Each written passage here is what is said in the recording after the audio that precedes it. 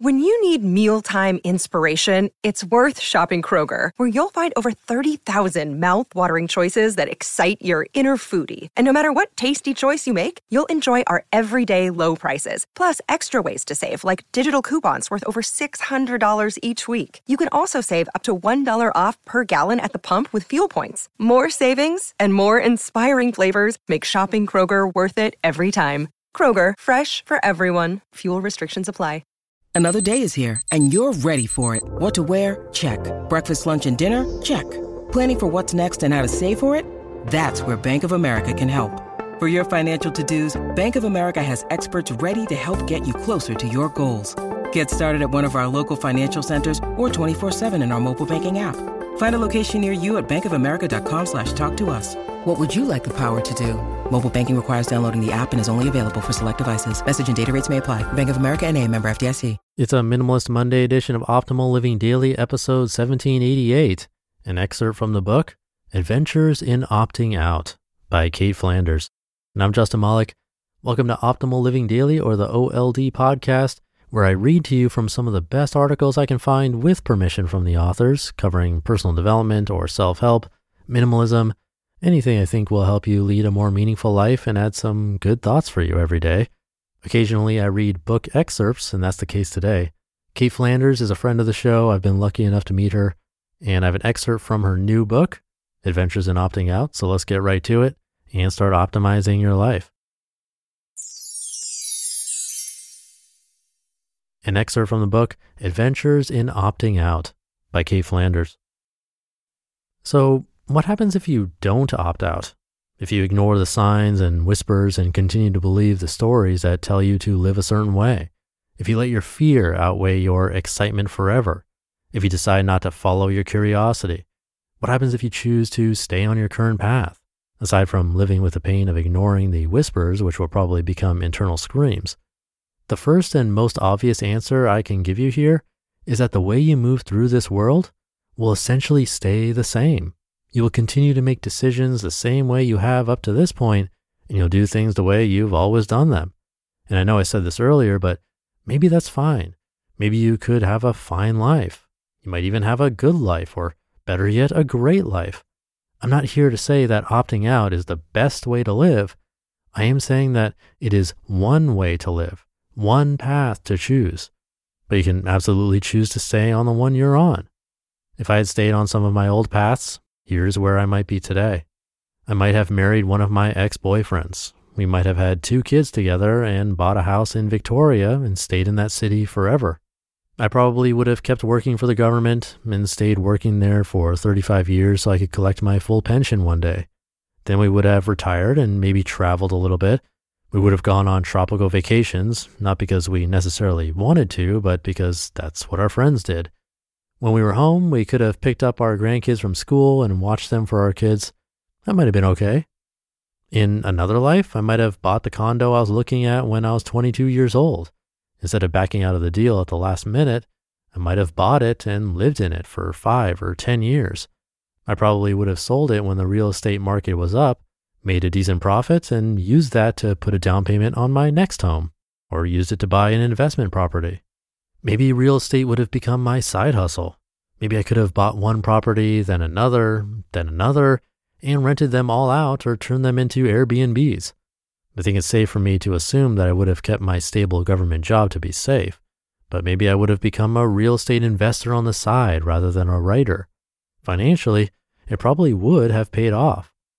I'm sharing these hypothetical situations with you because these are 2 scenarios that were painted for me through stories and suggestions from family and friends and society.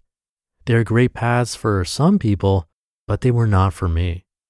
One of the most basic principles of personal finance is that everything is a trade-off. Unless you have an endless supply of money, you have to choose how you want to spend, save, and invest. And for every financial choice you make, you're also choosing not to spend, save, or invest in other things. We can't have it all or do it all. We have to make choices. The same goes for how we live our lives. You can't have it all or do it all in one lifetime. There is a cost to staying on one path, especially if it doesn't feel like the one you should be on. But there is also a cost to walking away and venturing into the unknown. The real question is, what price are you willing to pay? If I stick to my current path, here's what I could miss out on.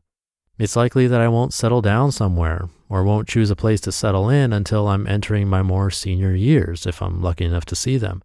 For that reason alone, I may never own a home, and I probably won't get married or have kids, which means I may never get to experience what it means to be a wife or a mom. Some of these outcomes were once decisions I was scared to make. Some I didn't even know I was allowed to make. I'd always just assumed I would get married and have kids. Then one day I realized I had a choice. I could choose to get married or not get married. I could choose to have kids or not have kids. I could choose which paths I went down. As of right now, I don't want to go down those two paths, and those decisions are intentional. There is a purpose behind each one. I'm absolutely open to the idea of having a partner for life, but I'm not at all interested in getting legally married unless we are from different countries and would help us be together. As for kids, I'd rather be Auntie Kate. I know there are trade-offs and I'm willing to pay the price. So I could be sad that I'm going to miss out, or I can be grateful for the life I will get to live. I'll choose to be grateful. I'm a big fan of Cheryl Strayed's work, particularly her Old Dear Sugar column and later podcast of the same name. My favorite was her response to a man who called himself Undecided. Undecided wrote in to explain that he wasn't sure if he wanted to have kids or not.